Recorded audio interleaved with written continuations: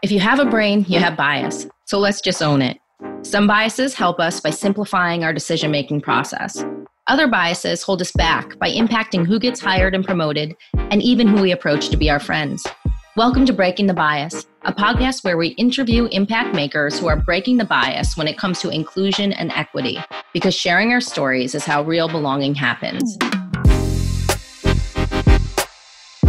We all understand the power of this kind of social collateral and social capital that we have inside of our community this way, but we forget that there's a community of marginalized folks who may not so much have that, and I want to be able to shift that conversation so that we are more welcoming and we are more thoughtful about what we're building for the next generation of leaders that are coming out of these cells. Our justice system is broken. The U.S. incarcerates more people than any country in the world, in part because other countries do not use prison as a one-size-fits-all solution to crime. This month, Breaking the Bias will be highlighting the change agents who are building career paths for the formerly incarcerated or who are creating alternatives to incarceration. In today's conversation, Consciously Unbiased founder Ashish Kaushal sat down with entrepreneur and CEO of Flickshop, Marcus Bullock, and his mother, Reverend Dr. Sylvia Bullock. They share how Marcus's personal story of being incarcerated at just 15 years old in an adult prison reflects larger systemic issues related to our justice system, and how daily letters sent to him by his mom paved the way for Marcus to launch Flickshop, an app that connects family members to their incarcerated loved ones. Now, on to their conversation. So before we jump in, I have to say, this is the first time that my mom and I have ever had a conversation like this together.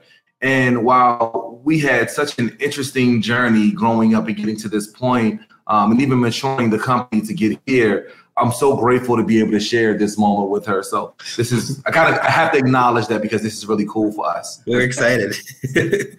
Yeah, you guys get to be the first ones. So we wanted to build the technology that helped reduce recidivism around the U.S. Our Flickshop mobile app and our website, our web apps, it allows for our community of users to have the ability to take a picture, add some quick text, press send, and for 99 cents, we print that picture and text on a real tangible postcard that we ship to any person in any cell anywhere in the country.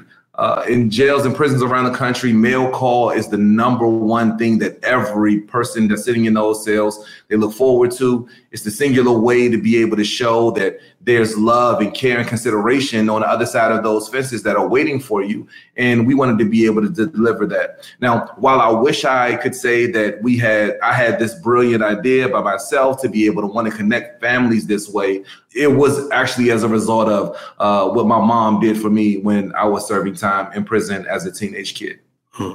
Wow. And Dr. Sylvia, Dr. Bullock, can you give us a background on what it was like raising two children in DC's Metro in the 80s? Absolutely. And thank you again for having us here.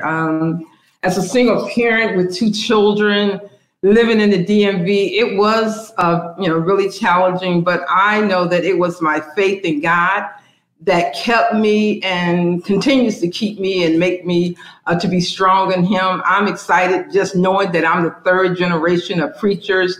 My grandfather was a preacher. My mom was a preacher. And I responded to that call to preach when my son Marcus was 10 and my daughter was 12, 13 years old. And so I know that it was my faith in God that gave me the strength to keep moving forward every day in spite of what we were going through. And I relied solely on the scriptures. God said, I never leave you or forsake you.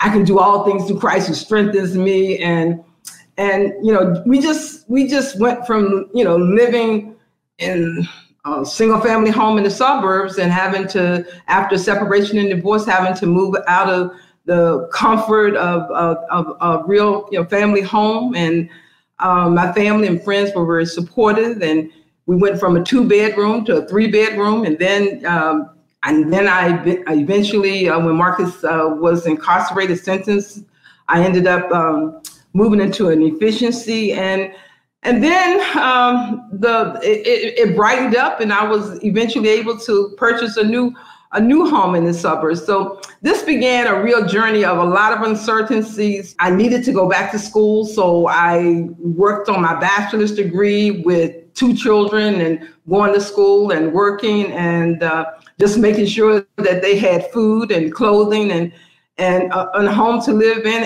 and felt safe and secure. And, it's interesting, when we all get together and start talking about what happened back then, the children often talk about the fact that they knew what we were going to eat on Saturday, because I would cook a big pot of spaghetti. I cook a big pot of vegetable soup with noodles. I'd have some beef. So they ate. They didn't think that they were eating good, but they ate. And they often talk about, they couldn't wear the latest fashion and the latest shoes. And I said, I'm an educated consumer. I go to Seams and with, quality merchandise at a reduced price. So, I say all that to say that they had what they needed. They had food, they had clothing, they had shelter. I was in school, they were in school, they were doing what they were supposed to do. I was trying to do the best that I could do to make sure that they were able to flourish and do good in school. And so it was challenging, but it was good. I'm sure the spaghetti was amazing, though.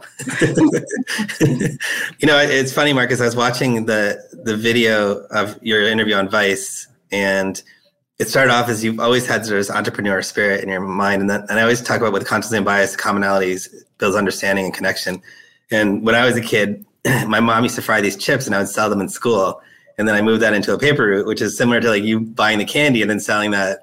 And so I have a feeling that was an influence from your mother. So can you tell me about how your mother has had a tremendous impact in your life, and what's the biggest lesson she taught you?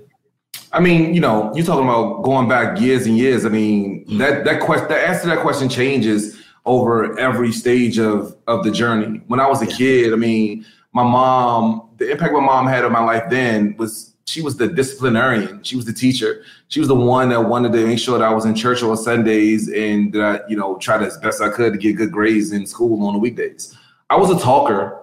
I was a basketball player. I was animated. I was the class, fun person.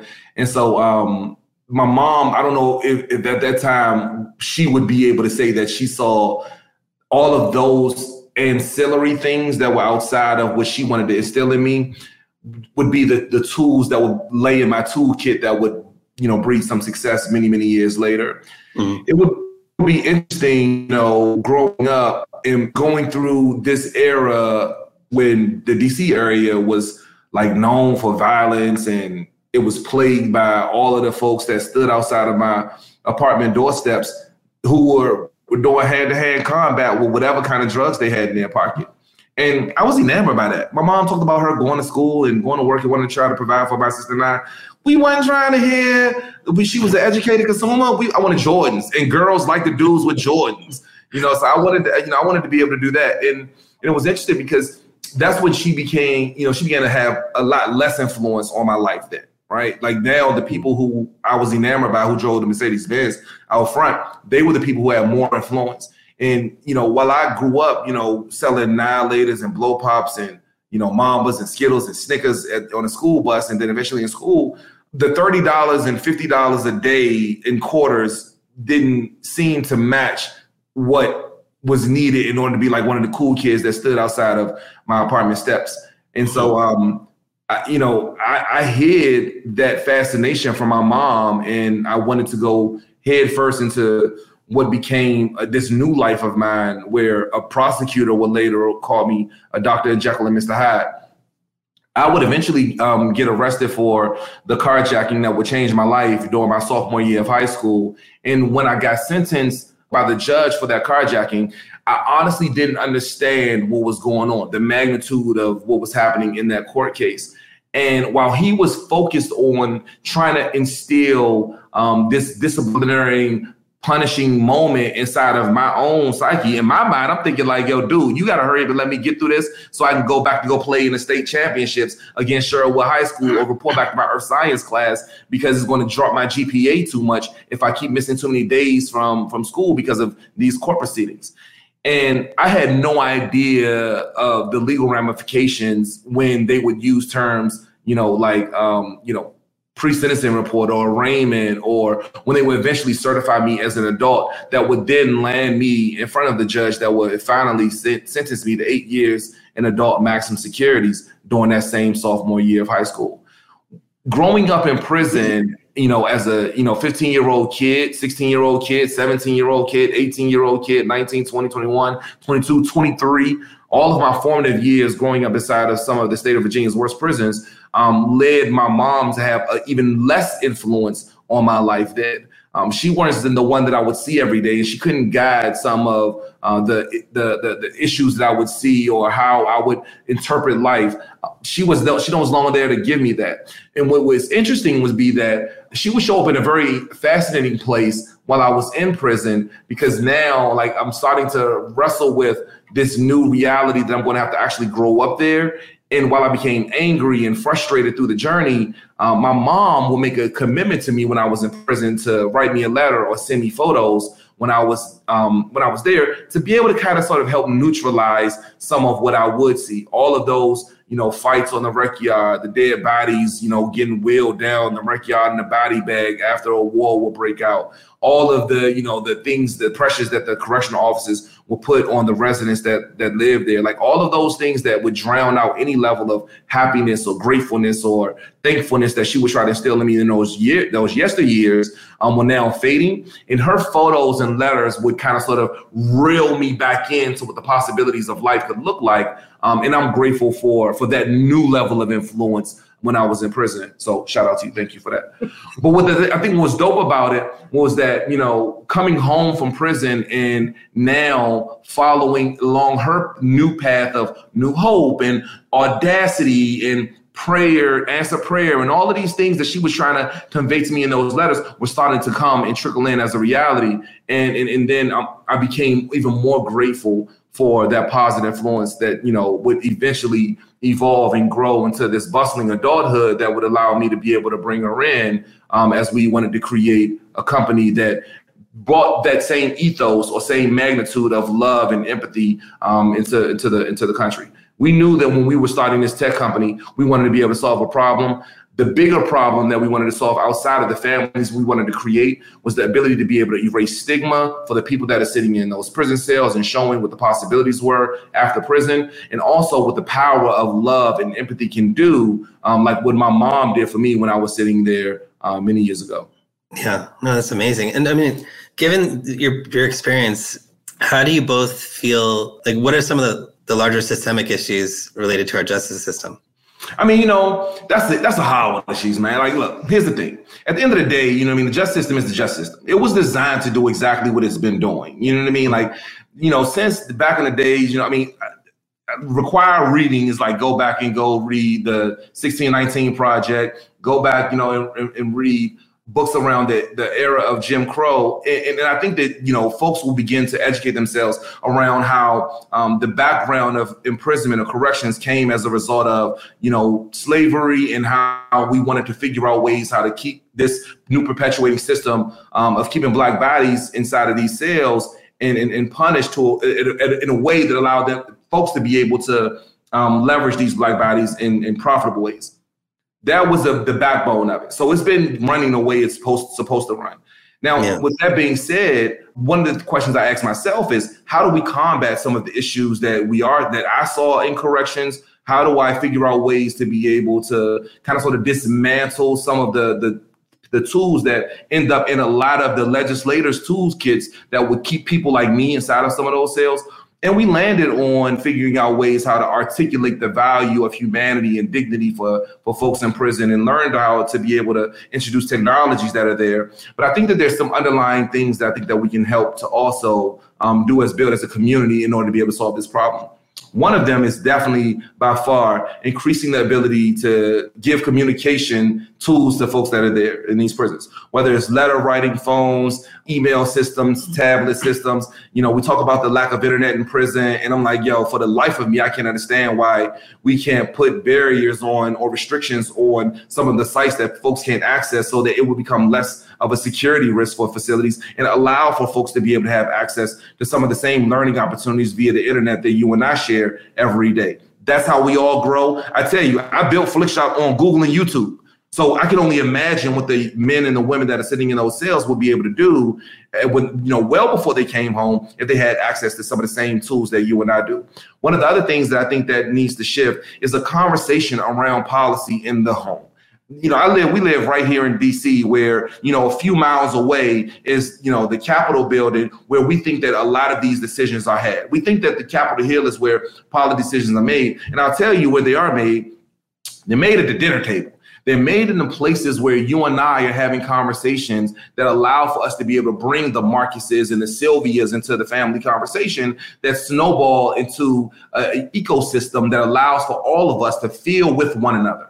I talk about how the power of empathy allows us to be able to do that. Sympathy is very different. Sympathy says, hey, I want to feel for you. Right. But empathy saying I feel with you and understanding that we're all 1 or 2 degrees away from the horrible result of having an incarcerated population. So if we want to be able to make, cities and communities safer, let's think about what that really looks like and think about what correction should how it should operate.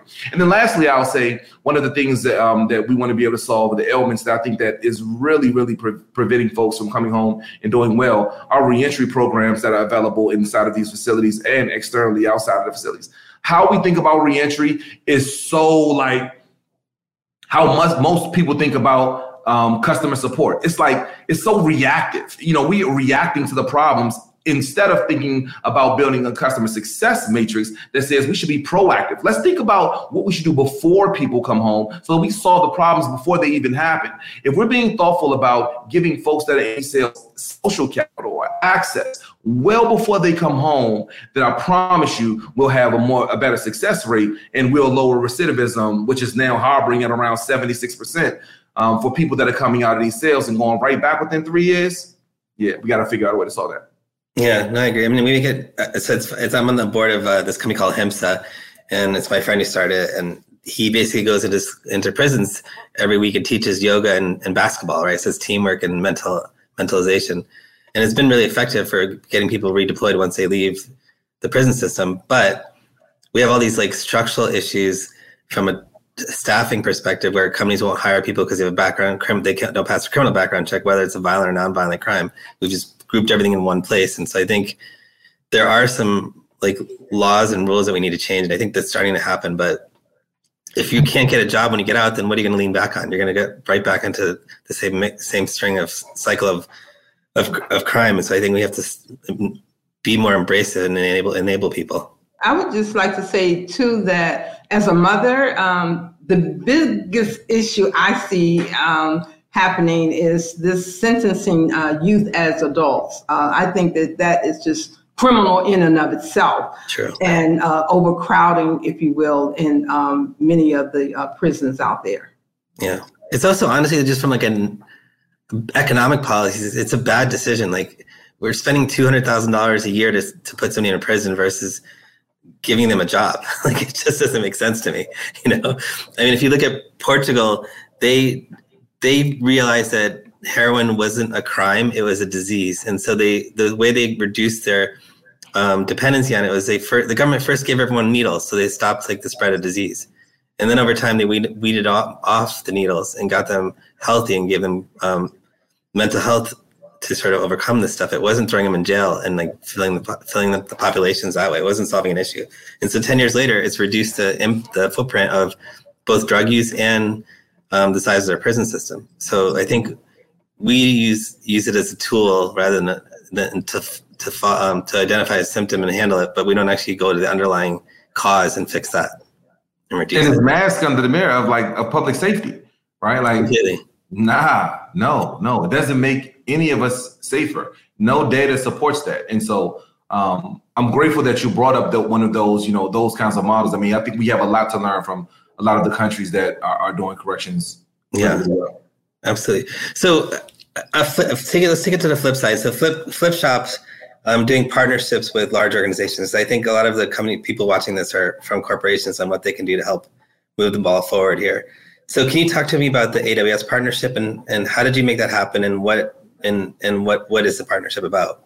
Yeah, I'm so grateful for our partners over at AWS. And, all of our, larger enterprise solution partners that are being more thoughtful about increasing their community engagement strategies or their social impact strategies. We want to be able to learn how to be able to support them. There's this one singular conversation that's being had at the water cooler around the justice system that's being ignored by a lot of the folks that are sitting inside of the ivory towers. And they're learning that, this is not the best way to be able to contribute to our teams that want to have these kinds of conversations. And so a lot of these companies are bringing me or my mom in to facilitate a conversation around the criminal justice system and the power behind building these kinds of moments of empathy between corporate partners and the residents and the families that they're mostly shocked with them, these companies. And then as we figure out ways to be able to create that mesh, that gel in that relationship, which typically results in us,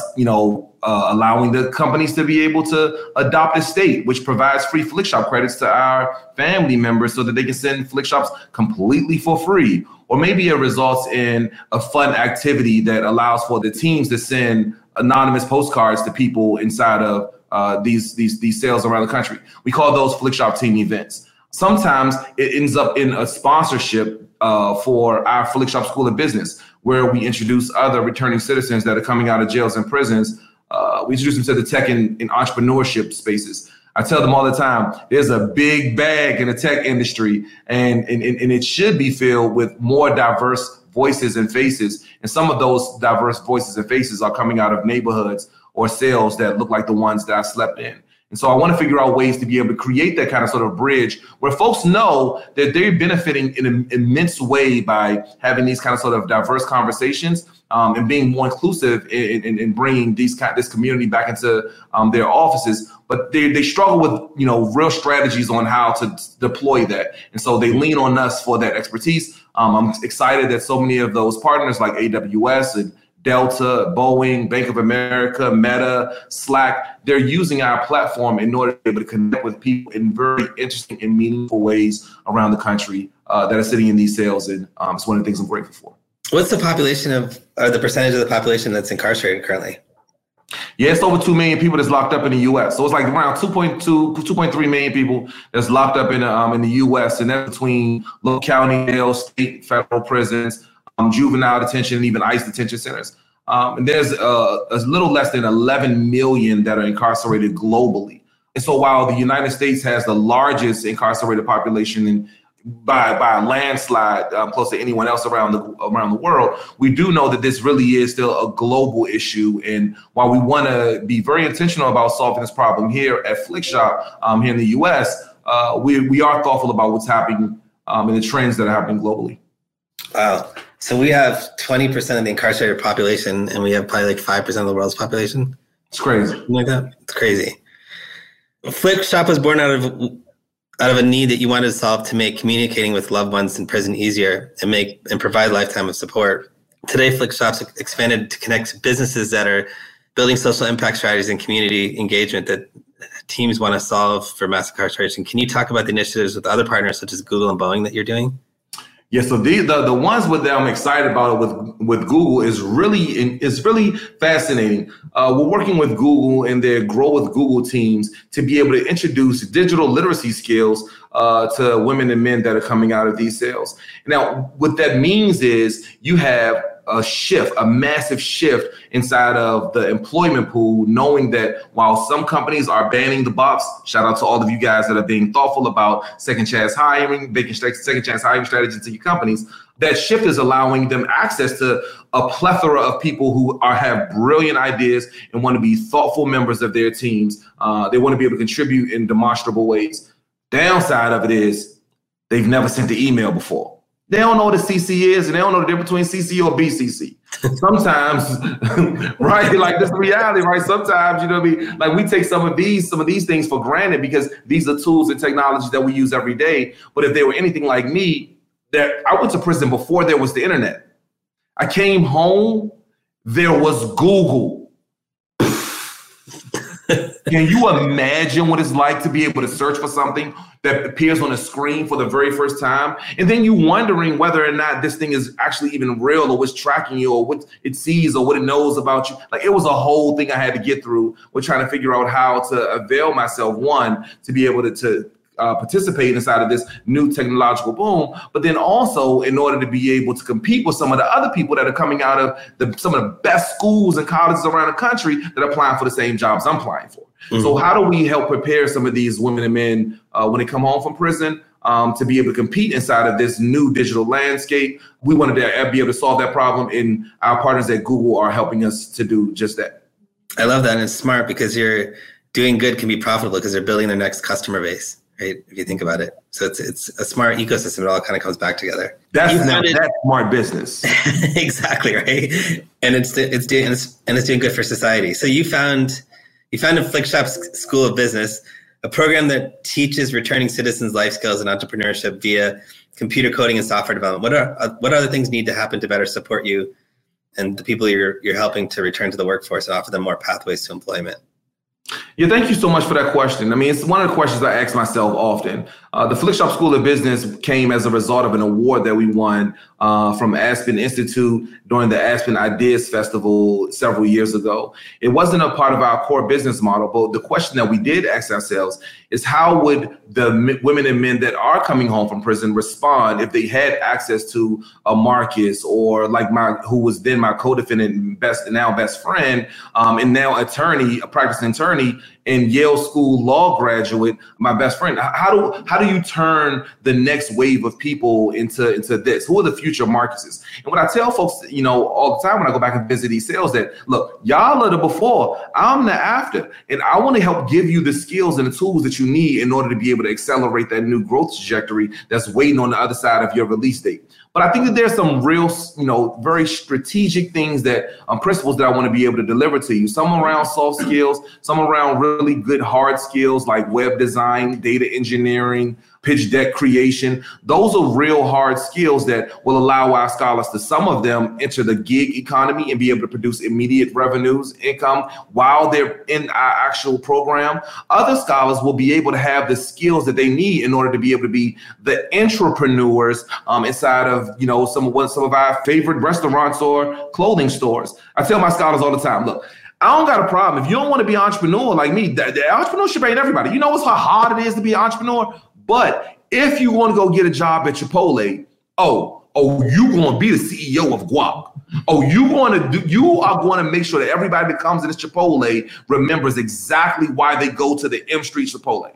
There's a reason why they do that. And you are going to have the pride of ownership of this. And you're going to move through the store. You're going to move through the product line. You're going to understand the line. You're going to understand the financial model. You understand the revenue model. These terms won't be vocabulary words that you'll be hearing for the first time on your 17th day of work. You would have been well prepared to walk into this store and say, hey, look, there's a path for me that's paved with gold that says that I can end up in a more senior level than where I'm sitting right now. And it doesn't matter that I have a felony conviction because I'm very, very, very capable. And if we do our job successfully, then we have our graduates leaving out of our classrooms, going forth to go crush the Dow. Yeah, absolutely. And you just brought up another thing that I never really thought about is IQ doesn't determine whether you're in jail or not, right? So there's a lot of talented people that come out that we just weren't taking down the right path. And if you can help nurture them, you probably get a lot of productivity out of them, much more than you might think from even an average person who didn't get caught. Excuse me, do whatever else. There's no other environment where we don't think about professional development. Yeah. In fact, forget in corporate structures. There's no niece or nephew that's graduating from a college or university that's coming home back to the family where family members aren't running to them and saying, what can I do to support you in this next wave of your life? Who do I need to introduce you to? I remember that you majored in, psychology, and I don't know nobody that does that, but I went to school with somebody who does this thing. I would love to be able to make an introduction for you.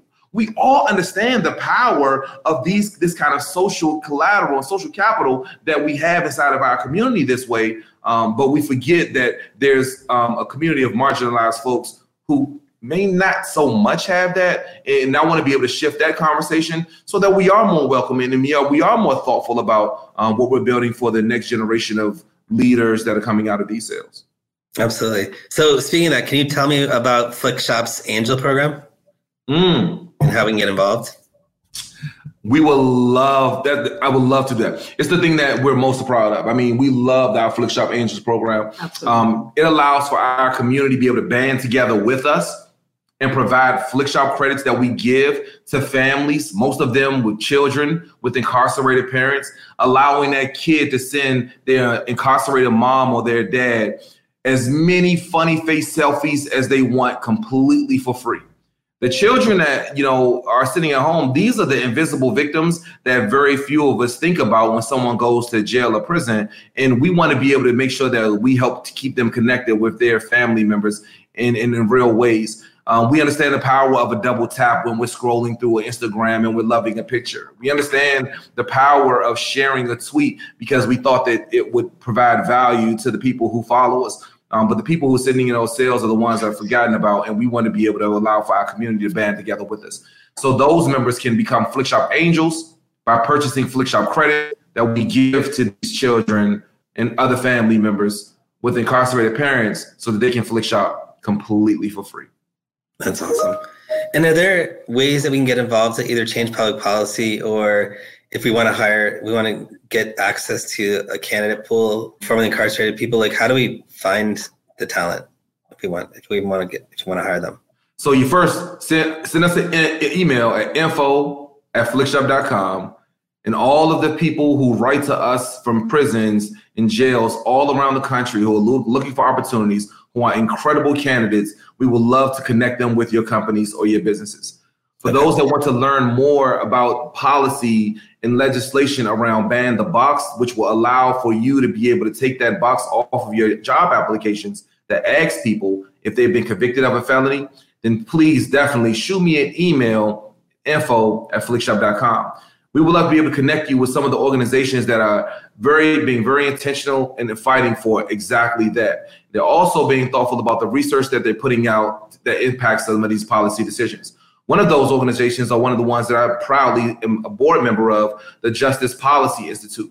We're being very thoughtful about some of the research that we're doing that allows for folks to be able to make better and more informed decisions about some of the policies that are sweeping and giving amazing opportunities for people like me that are coming out of these sales. One of my favorites are the Clean Slate Initiative, where they're being very thoughtful about how to introduce new legislation inside of states around the country that are giving people that have felony convictions a clean slate to now come home and then try to return back to their communities and be the barber in their neighborhood, or go to the dental or hygienic school so that they can be participating members of their community in interesting ways. They want to come home and try to figure out how to be the basketball coach of their kids' program, or to be able to sit in a PTA. All of these things, including an occupational licensing, that are being blocked by felony convictions for folks that are coming out of these sales. If we want to be thoughtful about how to be able to reduce recidivism and be able to make communities safer, promise you, one of those strategies should be figuring out ways to be able to support those folks and those organizations that are doing just that. So I'm proud to be able to figure out ways to collaborate with all of you guys that are thinking about doing just that for your companies. I love it. That was really helpful. And I hope everyone wrote that down and they're going to reach out to you. Dr. Bullock, there's strength and vulnerability, and there's also opportunity and adversity. What's your biggest hope for the next generation? I mean, seeing what Marcus has done and how he's really turned adversity into opportunity is amazing. And so I'd love to hear your thoughts around that. Yeah, so as Marcus was talking about the Flickshop School of Business, I think that education is the key. That for our young people, this next generation, to become educated, stay educated. Counseling is very important. Listen to words of wisdom from our elders, if you will, and have a respect for them. And be the change that you want to be. One of the things that Marcus was always say when he was incarcerated, Mom, I'm going to change the world. And I'm like, change the world? But he had that. And the reality is it's happening all around us, that we are making an impact, that Flickshop is making a difference. And you can make a difference too if you put education and counseling, all of that, following people who are going somewhere and not the negative thoughts that are out there in our world today. Be the change that you want to see happen. You and Grandma used to always say birds of a feather flock together. Oh gosh. I think one to surround yourself with, one of the pieces of advice you give is like surround yourself with positive folks. You know what I mean? I think, it's one of the things I love about FSB. It's like we bring people out of, interesting communities, some of the same neighborhoods I lived in and hung around, into our amazing offices and be like, the first thing I was like, go get you some elderberry kombucha. You know what it's like to be able to offer somebody some kombucha at your office when they just came home from doing the prison. They're like, first of all, what is that? With kombucha. And I don't know what you try to give to me because it smells like beer. Anyway, I digress. But I am grateful to be able to provide that kind of community. And so, I think that's important. Yeah. Be the light, be the change that you want to see. So you're saying for us to expand our flocks and let others in, right? Wow. So Marcus, I think Holly's probably told you guys about microprogressions to consciously unbiased, and they're like little action steps that we can use to make the world a better place for each other. And so what's one action step or microprogression that, as we call it, consciously unbiased, that leaders at all levels can practice to better support their employees from underserved populations, whether it be from formerly incarcerated people struggling with homelessness, or any other sort of adversity? Yeah, so one of the micro things that I think that we all can do is to begin having a conversation around people first language.